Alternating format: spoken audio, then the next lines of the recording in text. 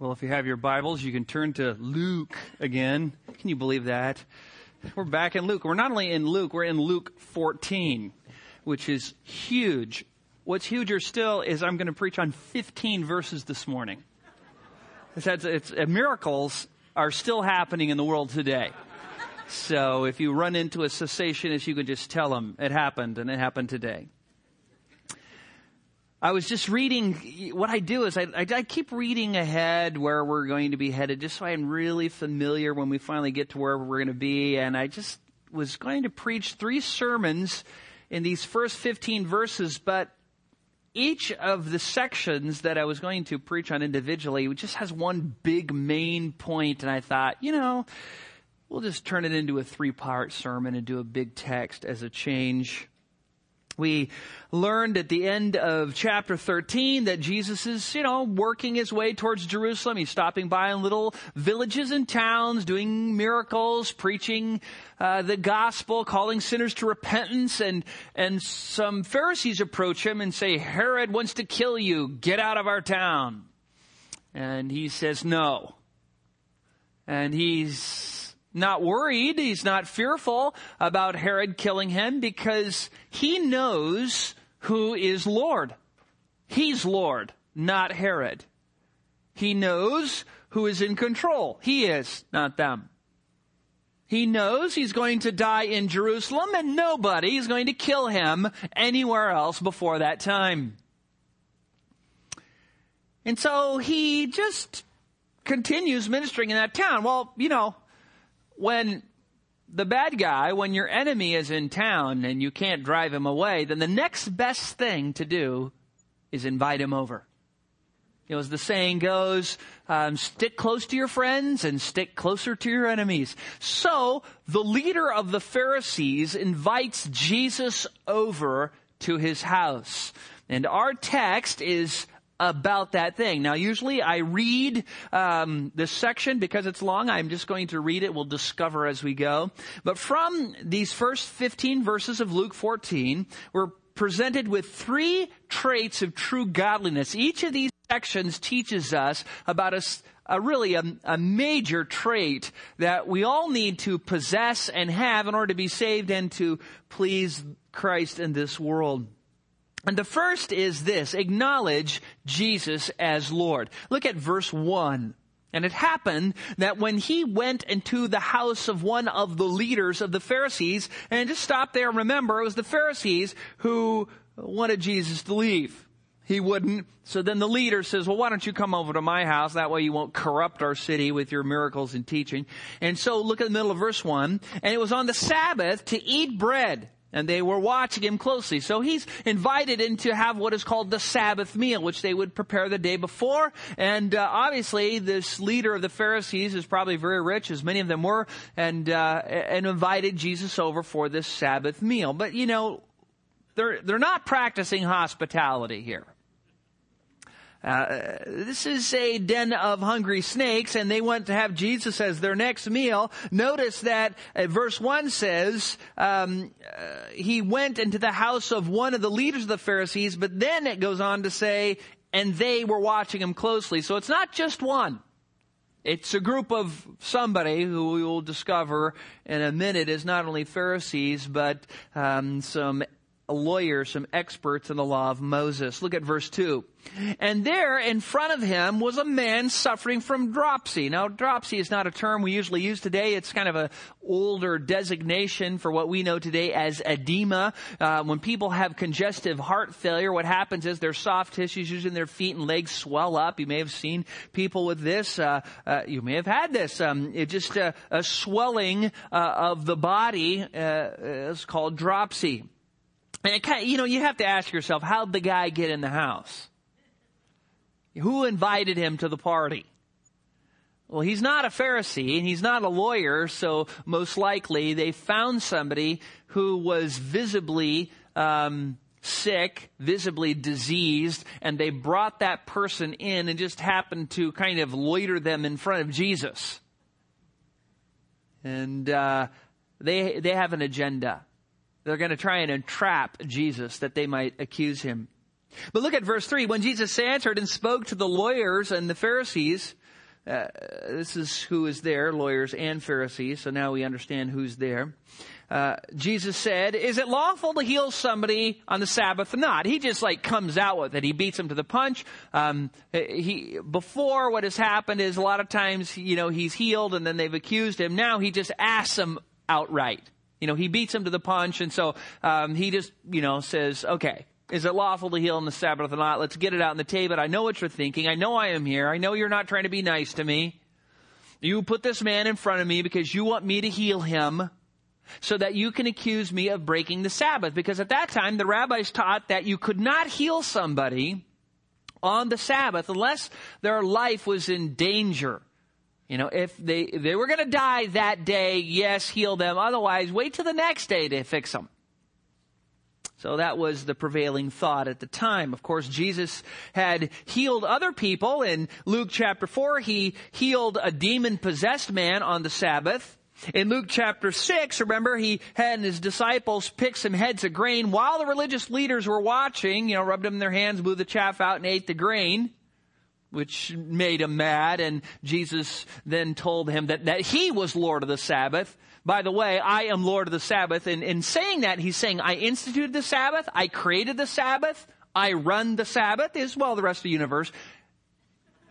I can do what I want on the Sabbath. Okay, is basically what he's saying. In Luke chapter 6, verses 6 to 11, he healed the man with the withered hand on the Sabbath. They were filled with rage. In Luke chapter 13, which is just pretty much in the near context of our text, he healed the woman who had been sick for 18 years in the synagogue on the Sabbath in front of everybody. So Jesus has been pushing this issue. He wants them to realize that it's not only acceptable, but necessary to do good on the Sabbath. That healing somebody on the Sabbath is not breaking the Sabbath. And they knew this. Word gets around when you're traveling around the country with, crowds of 10,000 plus, healing all manner of disease and sickness, raising the dead, calming storms. That stuff gets around after you do it for 3 years in a small country. So they all knew about him. This was not anything new to them. Jesus is at the end of his ministry, and they are very well aware of what Jesus is doing. They are very irritated at him because multiple times he has exposed their religious hypocrisy, and so they just can't bring themselves to believe that Jesus is the Messiah. It's pretty obvious who Jesus is. You just don't feed 5,000 ex nihilo out of nothing without being God, or calm a storm, or raise the dead. Those are pretty major things that only God can do. And it goes to show really that salvation is from God. There's always this false prevailing attitude that if we could just see a miracle, if we could just, go to heaven and come back, if we could just see God do something really incredible, all the unbelievers would see it, and then they just drop down on their faces and repent and give their life to Christ. Yeah, like those people who saw the 10 plagues, who were led out of Egypt and saw the pillar of fire, crossed through the Red Sea, had manna every day from heaven. How they all dropped dead in the wilderness because of unbelief. Yeah, miracles don't save anybody. And these people, these religious leaders here before Jesus had seen many, many, many, many miracles. They were still not believing, which just goes to show that it takes God's grace to move into a person's life, to grant them repentance, to open their eyes, to soften their heart, to illumine them to the truth so they can see their need and be saved, because men on their own, because they love their sins so desperately, will not let go of it. So Jesus asked them to commit. Is it okay to heal on the Sabbath or not? And you can just see him there. You got to picture this in your mind. Here's Jesus, he's barely into his early 30s, which in that culture, you were just still a punk kid. He can barely minister as a rabbi. And he's around all of these people and, big gray beards and long tassels and robes, and maybe some have phylacteries, little box of the law slashed on their head, and, the law written on tassels wrapped around their arms. And, they're very Jewish. They look Jewish. These guys who are Pharisees have memorized huge chunks of the scripture. And not only that, not only have they done this, but what's amazing is there's all these lawyers there who are like, super hyper fanatic Bible thumpers. And so Jesus is in this room as the young kid, and he asks him a very easy question. Can you heal on the Sabbath or not? And they all know the answer. They all know the answer instantaneously according to their tradition, but they keep silent. They keep silent. The question is, why did they keep silent? Because I think they're thinking that they want to see Jesus heal this guy so they can accuse him of breaking the Sabbath. That's what they're after. You see, they couldn't bring themselves to acknowledge Jesus's lordship over the Sabbath, that he was Lord of all, that he was in charge. They just couldn't handle it because Jesus exposed their sin and they saw themselves as righteous, as good, as holy men. And so they're all looking around. Each of them, after Jesus asked the questions, wondering, nobody's saying anything. And why don't you say something? I said, you say something. And so Jesus then, as they're all looking, as they're all crowded into this house, lots of them, reaches forward, touches the man with dropsy, and just heals him with the power of God right before their eyes. Now that would have been pretty shocking when you think about it. Just, whoa. I don't care how many times you've seen it. When God does a miracle, it's stunning. And so he does it right in front of their faces. This is the in-your-face Sabbath healing. Jesus wields the power of God. There's no smoke, no mirrors, no strings or velvety curtains or special lighting effects. He just heals them right in front of their faces after asking them the question. And you can just see Jesus' patience with them. He is trying so hard to, how else could he do it? Okay, the Messiah comes, he's supposed to come, he's supposed to be able to be a prophet, to do the works of God. You all know that, it's in your scriptures. He's going to come, help the lame walk and heal the sick, and you know that in your scriptures, right? And so let me show you that. Be healed. Did you see that? Did you see that? Again, like you have maybe hundreds, maybe even thousands of times before. They followed him around. We've seen him. They follow him around the country. Probably many in the same group. And before they even have an opportunity to respond, to accuse him of, you broke the Sabbath, Jesus then again heads them off of the path. Look at verse 5. And he said to them, which one of you will have a son or an ox fall into a well and will not immediately pull him out on the Sabbath day? He said pretty much the same thing in Luke 13, verse 15. They knew. Jesus knew, they knew that if their son fell into a well, they wouldn't say, hey, hope you don't die and drown there. We'll see you tomorrow when the sun comes up.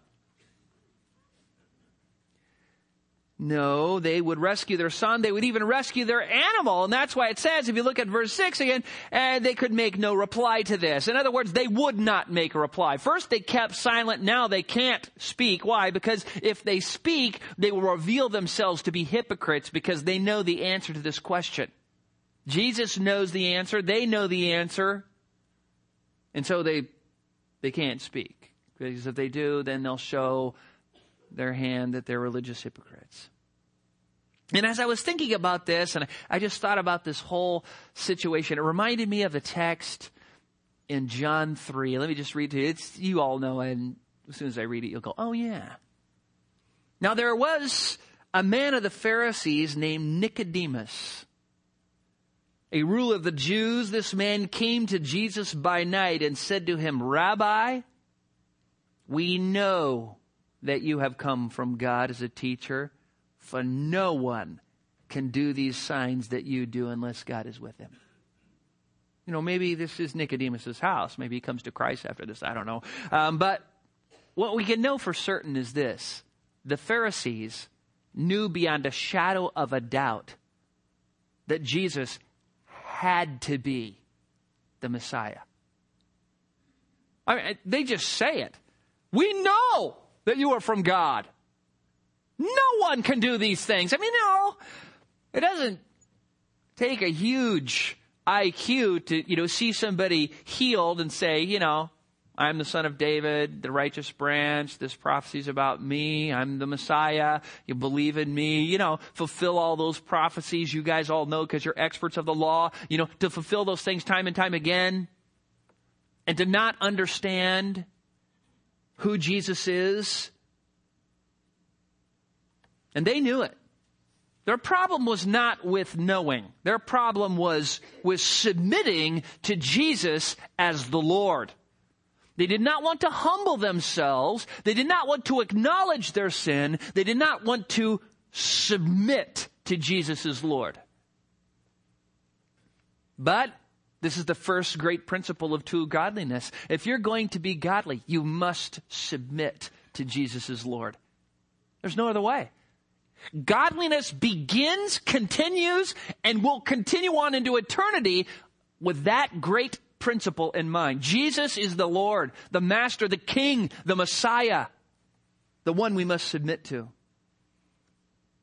You remember what the angel told the shepherds the night of Jesus' birth in Luke 2:11. For today in the city of David there has been born for you a Savior who is Christ the Lord. The Messiah, the Lord. It is what Peter preached to the Jews at the birth of the church. What did he tell them? The first sermon he preaches. He says, therefore, let all the house of Israel know for certain that God has made him, Jesus, both Lord and Christ. This Jesus whom you crucified. That was the message preached. Jesus is Lord. Are you going to submit to him or not? It's what Paul wrote to the Corinthians in 2 Corinthians 4:5. For we did not preach ourselves, but Christ Jesus as Lord. That's what they did. They went around preaching Jesus as Lord. Paul says in Romans 10:9, for if you confess with your mouth Jesus as Lord and believe in your heart that God raised him from the dead, you will be saved. It's all the way through the New Testament. You can't escape it. Jesus is Lord. The question is he your Lord? Is he your Lord? That is the issue. And when I ask the question, I've learned that people are kind of slippery about this, so let me be very specific. I'm not asking you if you acknowledge that Jesus exists as Lord. He does. I am not saying, do you give mental assent to that fact? What I'm asking you is Jesus the one who rules your life as Lord of you? That's what I'm asking. Do you let him rule your time, your money, your lusts, your passions, your gifts, your work, your play, what you listen to, what you watch? Is Jesus Lord of your life? If you only believe in Jesus, who is Savior, who is going to rescue you from hell, give you a good marriage, help you raise up obedient little children, make wise financial decisions, that's not good enough. It's Jesus, the Lord, the controller, the King, the Messiah, the one who needs to reign in your life. And maybe you're out there, maybe you're one of those people, and we run into them here at Calvary, and your Christianity just isn't working. Oh, you agree with the gospel facts, and you understand that Jesus is the Lord of heaven and earth. Yes. But he's not your Lord. You say the right things, but in your heart, you don't want that man reigning over you. You don't want him telling you what to do. I mean, you want to escape hell, but you don't want a ruler that you have to submit to in every area of your life. both in thought and deed. But when you come to Christ for salvation, that's what you have to do in order to be saved. That is the beginning of true godliness. To come to realize you are a sinner, that Jesus is Savior, Lord, Christ, and submitting to Him because He is Lord, believing in Him because He did live a perfect life, died on the cross, and was buried for our sins, and understanding Jesus, Christ, as Lord, and Him crucified and resurrected, you then are transformed. And then you begin the life of trying to, like all of us who know Christ, trying to submit to Him more efficiently. Because while we know we need to do that, it seems like it's a never-ending task, and we need to submit to Him in never-ending degrees. And if we don't, then He brings little circumstances into our life to make sure we learn the lesson. And we all know how painful that is. But He does it because He loves us, because He wants us to learn to submit. You know, every time it happens, it just comes upon me, all these things, and I just can't do it all. It's not working. And then I just realize, oh Lord, I need You. And I realize, no, I always need Him. You mean I don't need You when I'm feeling good? I don't need You when I've got money. I don't need You when I'm satisfied in myself.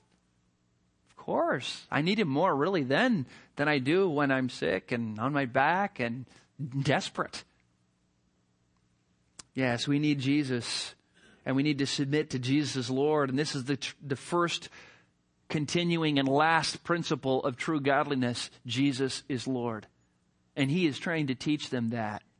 I want to show you something. See this sick man here? I'm going to heal him. You know why? Because I'm Lord. Secondly, flowing from that, as a necessary outcome of that, we need to practice humility. Look at verse 7. And He began speaking a parable to the invited guests. Now, these are all the Pharisees and lawyers here. When He noticed how they had been picking out the places of honor at the table. Jesus was so good at observing people. I just like this. He when you watch it, He just goes through, He sees things in nature. He sees how people act. He sees little attitudes and little things and what they say and do. And He could just turn anything in an opportunity to preach. It's great. Look at verse 8. And Jesus continued saying to them, when you are invited by someone to a wedding feast, for instance, do not take the place of honor, for someone more distinguished than you may have been invited. And he who invited you both will come and say to you, give your place to this man. And then in disgrace, you proceed to occupy the last place. You're invited over to someone's house, and there's a lot of other people are in the entryway or crammed in the kitchen. And the host says, listen, everybody, dinner's going to be in 30 minutes. Head out to the living room and get a place. What do you think? What goes through your mind? Are you one of those people who thinks, man, I'm getting there quick so I can get a good seat? A good seat. That's right. I'm afraid that many people clamor for the best seats without thinking of other people. And I've seen this especially in youth who, I think without even thinking, it just comes so natural to us since we're sinners and we're selfish. And in youth, not having grown in the Lord much, or maybe not even knowing Christ, you just think, hey, man, I want a good seat. So you bolt there. Leave all the seniors to stand and work on their varicose veins. And at times I have had to remove youth from their high place and tell them to sit on the floor in a low place so that those older people can be honored. Growing up in a family of 8 children, our family was formidable. People hardly ever invited us over. You don't invite over 10 people, I mean, we could go into any room and just fill up any room, and play with all the, Ming Dynasty vases. And it was, it was scary. It was scary. And our parents told us, though, from a very young age, and repeatedly told us and warned us every time we went somewhere, do not sit in the chairs. Why? Because we would just clog the house. We'd take up every seat. So we would just instantly go in and sit on the floor so that the older people could sit in the good seats. And when we came over, man, it was scary because, we didn't really, we didn't know anything about used food. You know what used food is? It's the food that waits to the next day. We never had used food at our house. There was no resurrected anything the next day. We were like locusts. Whatever was put on the table disappeared every single night. So, if you invited us over, we just kind of came in force. So my mom and dad had to tell us, make sure you sit on the floor. Just sit on the floor. And they didn't give us, insights into this, but they saw what was happening. We were just clueless, Hey, there's a big chair. I'm going for it, It's like, hey, the world's about me, And that's what we thought. And, you might be out there thinking, yeah, those youth, they're so proud and selfish. I'm glad I'm not young anymore, but just be careful. We could talk about wanting a good parking place at Calvary Bible Church. If we wanted to get nasty, get that good spot. So the senior citizens and mothers with little kids, could hike here from the North 40. But as long as we get a good spot, that's what matters. Or maybe we could talk about church potlucks. When there's going to be a potluck, we're going to eat at a certain time, and so you start navigating towards the back corner near the door. So you can bolt for that place, or you can get in line first, so you can get the first to eat the best of the food, and then, of course, get that nice place as well. Of course, you would never do that, would you? It's pretty quiet in here. We do this, man. We're good at it. You ever argue over the remote? What you're going to watch? What you're going to eat? Sure. You want to be first? You want to be best? Now, we're all factories of pride. Selfishness just flows through our veins. And this is what you have to realize is humility comes on purpose. Pride comes naturally, without thinking, without making an effort. Selfishness and pride come easy. But humility is an act of will against our will. And we know that James 4:6 and 1 Peter 5:5 says, God is opposed to the proud, but gives grace to the humble. You don't want God to oppose you. You go through the Bible, it's scary the kind of things that happen to proud people who are really proud. And you think of Nabal. You remember Nabal in 1 Samuel 25, the husband of Abigail? You remember David and his men, they're running from Saul, and David and his men are in their prime. They're young men in their 20s.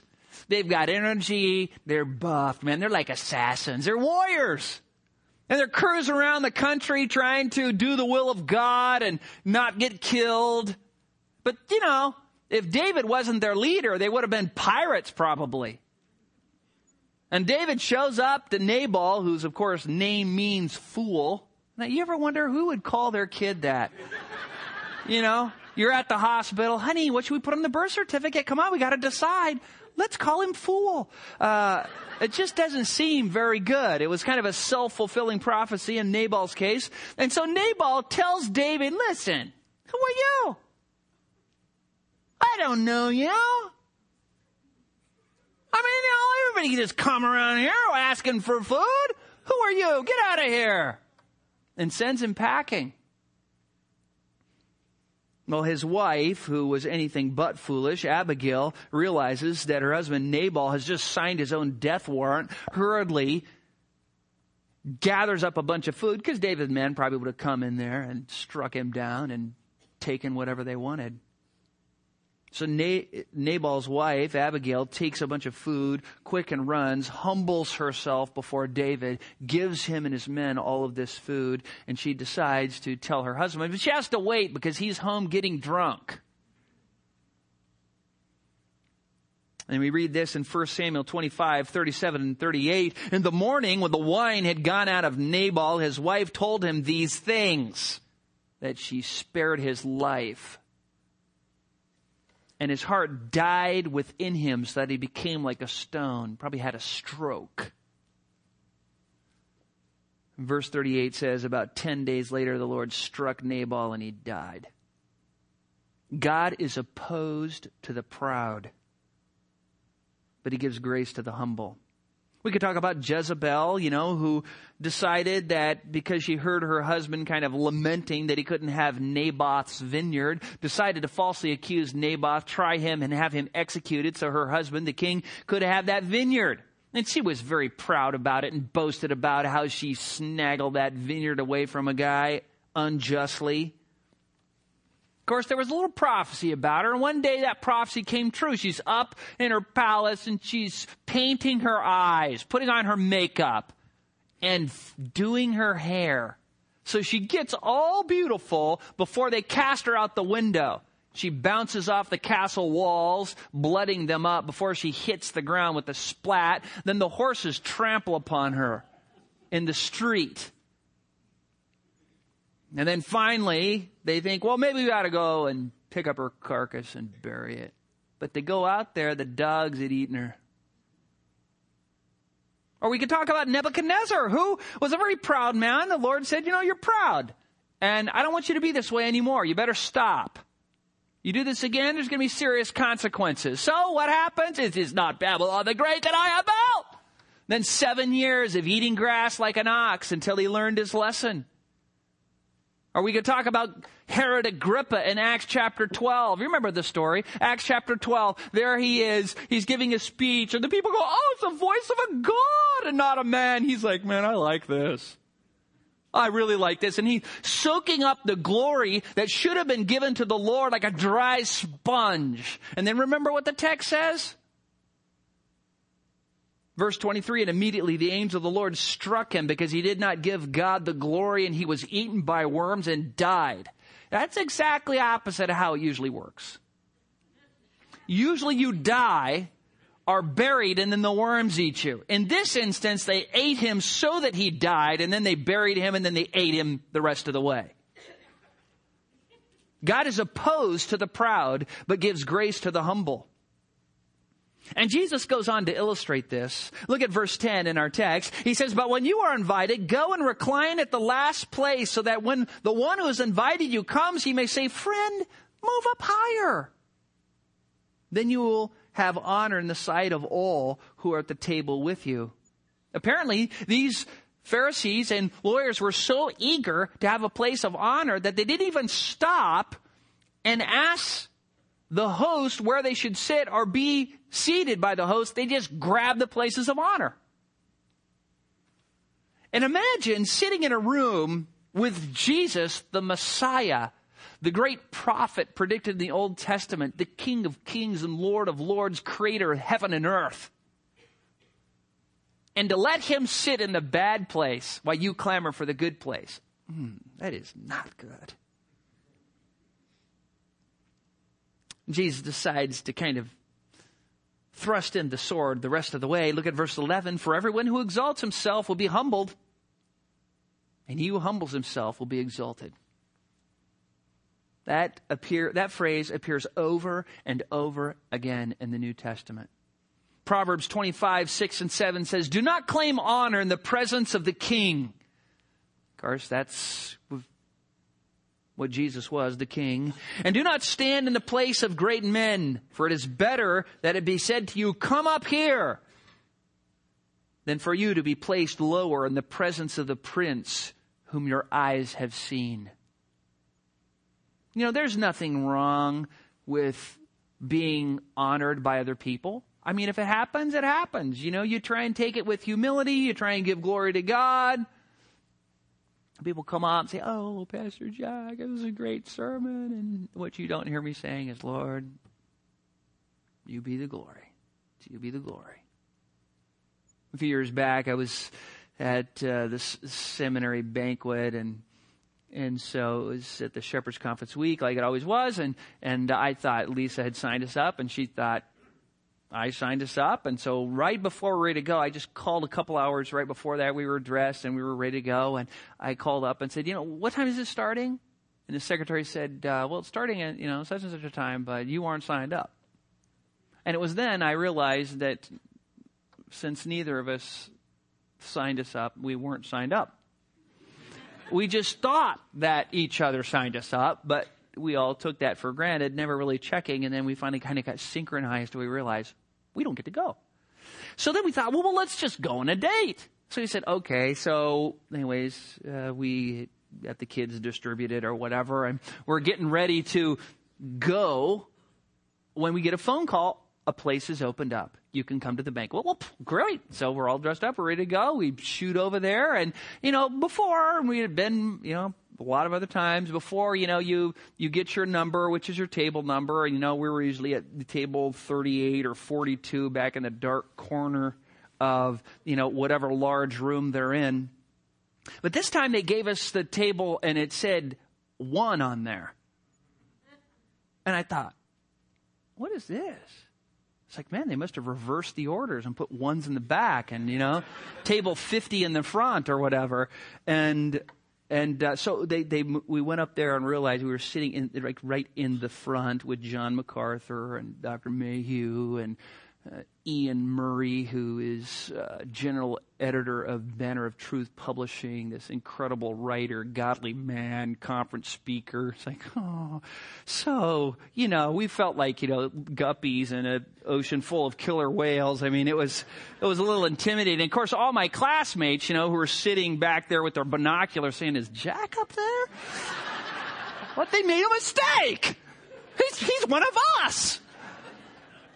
So we suffered through it. Every once in a while that might happen. Every once in a while that happened. I'm still waiting for, that accident to happen where I get to 5 first class. It hasn't quite happened yet, but someday I might die before it happens, but, yeah. Somebody honors you, that's fine. God blesses you, fine. Give glory to God, be thankful, that's fine. But don't seek it. Don't seek it. And I just want you to know, if you're used to being honored, it gets more and more difficult to be humble. Because you think, when you come into the room, they should throw down the red carpet. And, can I kiss your ring? Sure. And pretty soon you think you're something when you're not. And then humbling yourself becomes increasingly more difficult because you become deceived that you're really just a sinner saved by grace and everything you have has been given to you by God. And when it says God will humble you if you exalt yourself and exalt you if you humble yourself, it is clear here that God's the one doing that. He will humble the proud, and He will exalt the humble. Do you remember when Mary said in her Magnificat in Luke 1:52, she said, He has brought down rulers from their thrones and exalted those who are humble. Isn't that interesting? All the princes and kings and all those who had the pomp in this world got pomp for a little while. Those who humbled themselves and were, the street sweepers on the far edges of the city in the ghetto, those people who feared God, those are the people who are going to be greatly exalted in the kingdom of heaven. You may be one of those people. You may be one of those people. No one knows you are. You may never make it up here to this incredible place of honor. This is nothing more so people can throw rocks at you. So it's, But yeah, you may never make it up from it, and nobody knows that you're, super leader or whatever. You may never write a book or whatever. Just serve the Lord. Be godly. Be the godly mom, the behind-the-scenes person. Let others take the fame. Let others take. And what happens is when you get to heaven, they're going to be so far back there, they're going to need a telescope to see you next to Jesus on the platform. Because He's not going to let you outgive Him. He is going to honor those who choose to humble themselves. But if you're proud and you're stubborn and you won't bend and you're looking for attention and fame and accolades and praise in this life, God will swat you down. And He'll make sure you learn your lesson. It'll be painful. The third great characteristic of godliness we find in the text is give out of love, not earthly reward.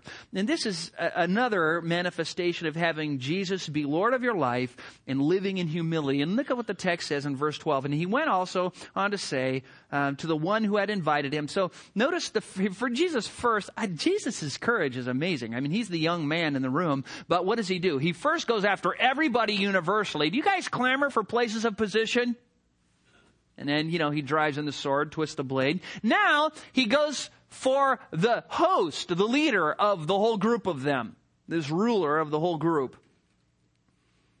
To the one who invited him. And he says to the leader, look at the middle of verse 12, when you give a luncheon or dinner, do not invite your friends, implied like these men, or your brother, implied like these men, or your relatives, like these men, or rich neighbors, like these men. Otherwise, they might also invite you in return, and that will be your repayment. How? Don't invite people like this to your house. And all the guys are, why not? Because they're your reward. I mean, look at them. Not all that great. But you know what? Isn't this what we usually do?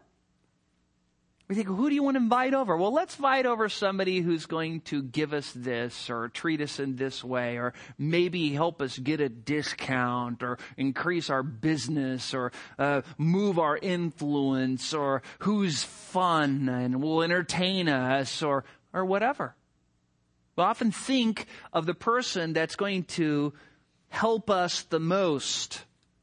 But look at verses 13, Jesus corrects this reward-seeking mindset, and he says, but when you give a reception, invite the poor, the crippled, the lame, the blind, and just stop there.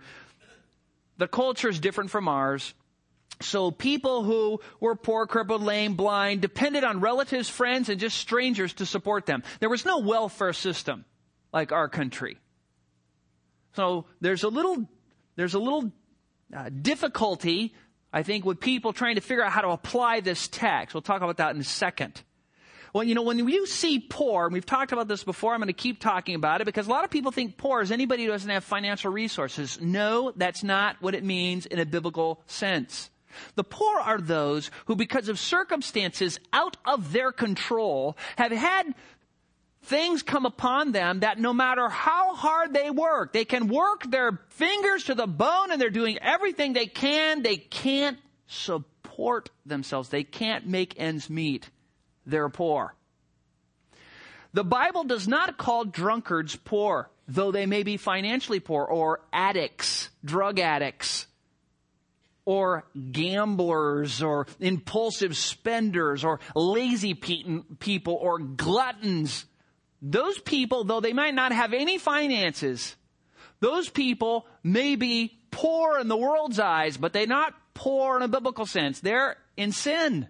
There's a difference. And when you look at the scriptures, you'll see very clearly that what God says to do about those kind of people, as opposed to those who are truly biblical poor, who, because of circumstances, find themselves in need. Our country spends $700 billion, I looked it up this week in the federal budget, on human services. Helping, Medicare, Medicaid, whatever you want to put in there. It is the largest portion of our budget. More even than the defense spending, which is huge. And so, in those times, they didn't have any of that. They didn't have any, $700 billion spending budget to help people who, a lot of times because of their own choice, were poor. No, they didn't have anything like that. You had to help them. You had to help them.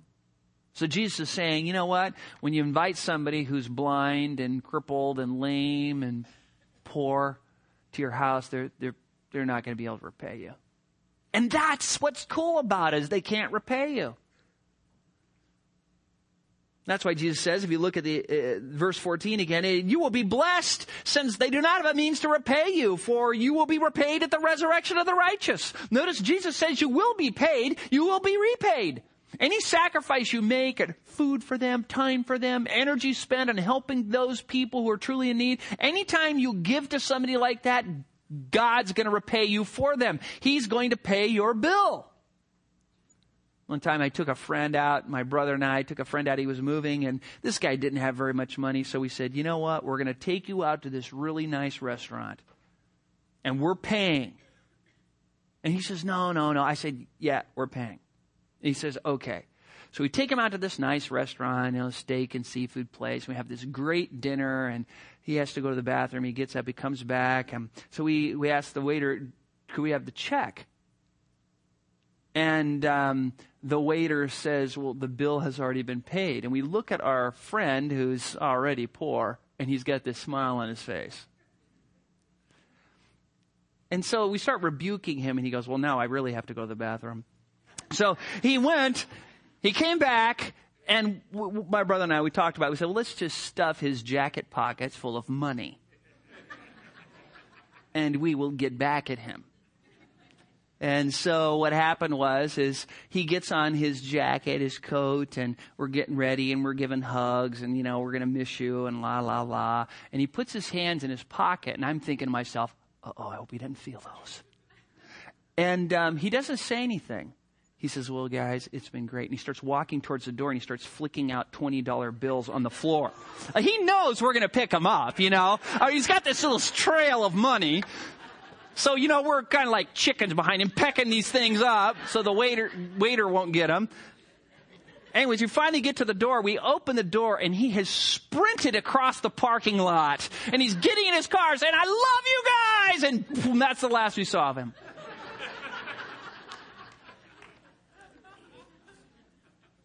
Sometimes it backfires. But listen, there's a lot of things here that I could say. I'm just going to give you one principle. If you want to give and not get earthly rewards, like Jesus is saying here, just give anonymously. That's it. That will fix it in every case. That will fix it in every case. And you can give anonymously in a lot of ways. If you give to missions, missionaries don't get a little receipt saying, well, here's money from Calvary Bible Church. 4% came from so-and-so. 3% came from... They don't get that. They just get a check from Calvary Bible Church, and they can't pay you back. Somebody who's in need in the church, just drop off the groceries on their porch. Send them the gift certificate, with no return address on there. Do the doorbell ditch thing. It works. It works. You got to be fast. If you're older, probably don't want to use that technique. They're trying to get away. Hey, there's so-and-so. Look they left us on their porch. Yeah, make sure you're young enough to get out of the way before they open the door. But yeah, there's a lot of different ways you can give anonymously, and it's so great. I have people have given me so many things. It could just go on forever. I've been given money, especially when I was in seminary. Money just, every time I was just extremely desperate and I was, fretting and asking God to help me, and then I almost lost hope, then it'd just fall out of the skies. We had money on the porch and money in packages and money in the mail and money sent from who knows who and gift certificates and things to just, we never knew who gave them to us. We still don't know.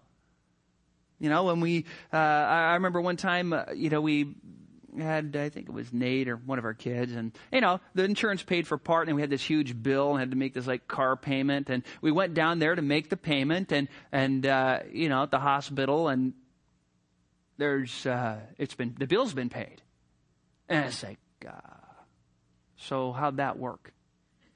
And they said, well, somebody paid it. I said, well, who? And they said, well, the name's right here. Let me just pull it up. And she pulls up the record and pulls it out of her file, and she says, oh, it's blacked out. And so somebody owns my kid. And when they get to heaven, they can have him back. That's how it is. I've had books sent to me. I've had this one guy at our other church was we called him the book genie. We never knew who he was, but he was just a guy that just said, I'll buy the pastors any books they want.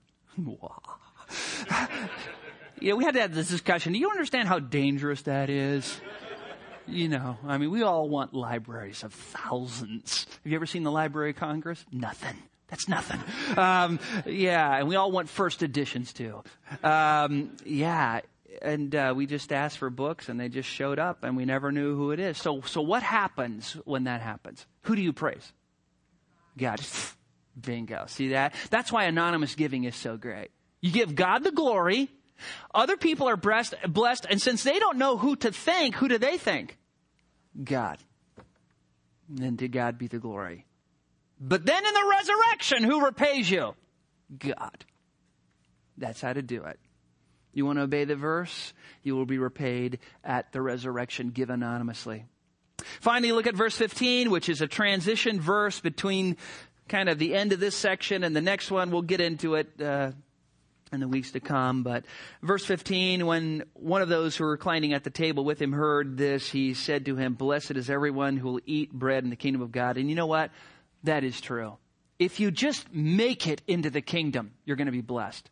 If you just get into the door, even if you're least in the kingdom of heaven, it's going to be incredible. Just get in.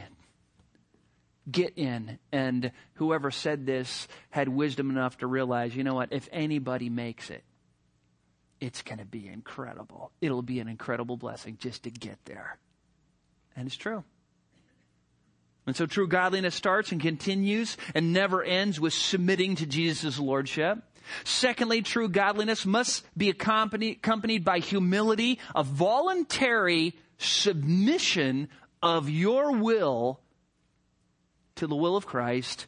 And third, true godliness must perform acts of love to God and others, not expecting anything in return to this life, knowing that God will repay you at the resurrection.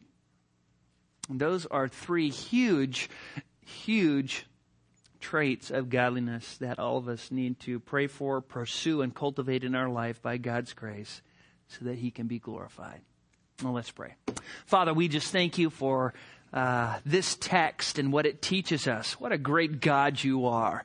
I just thank you, Lord, for your kindness to us by giving us your word, by giving us your Son, by sending Jesus to die on the cross for our sins. If there be anybody here tonight or today, and who doesn't know you, I just pray, Father, that you just bless them, that you would open their heart, help them to see the truth, help them to understand that you are Lord, that they are sinners, that you died on the cross for our sins, were buried and rose again in the third day, and that by trusting in you alone, they can be saved. Oh, Father, make this happen today. Help us all to share the good news that others might come to know Jesus as Lord, and then pursue humility and pursue giving out of love for you and love for others, not earthly reward. And Father, in doing that, may we make a huge impact on our community, our friends, our coworkers, as they see us voluntarily take the last place, that you might be honored.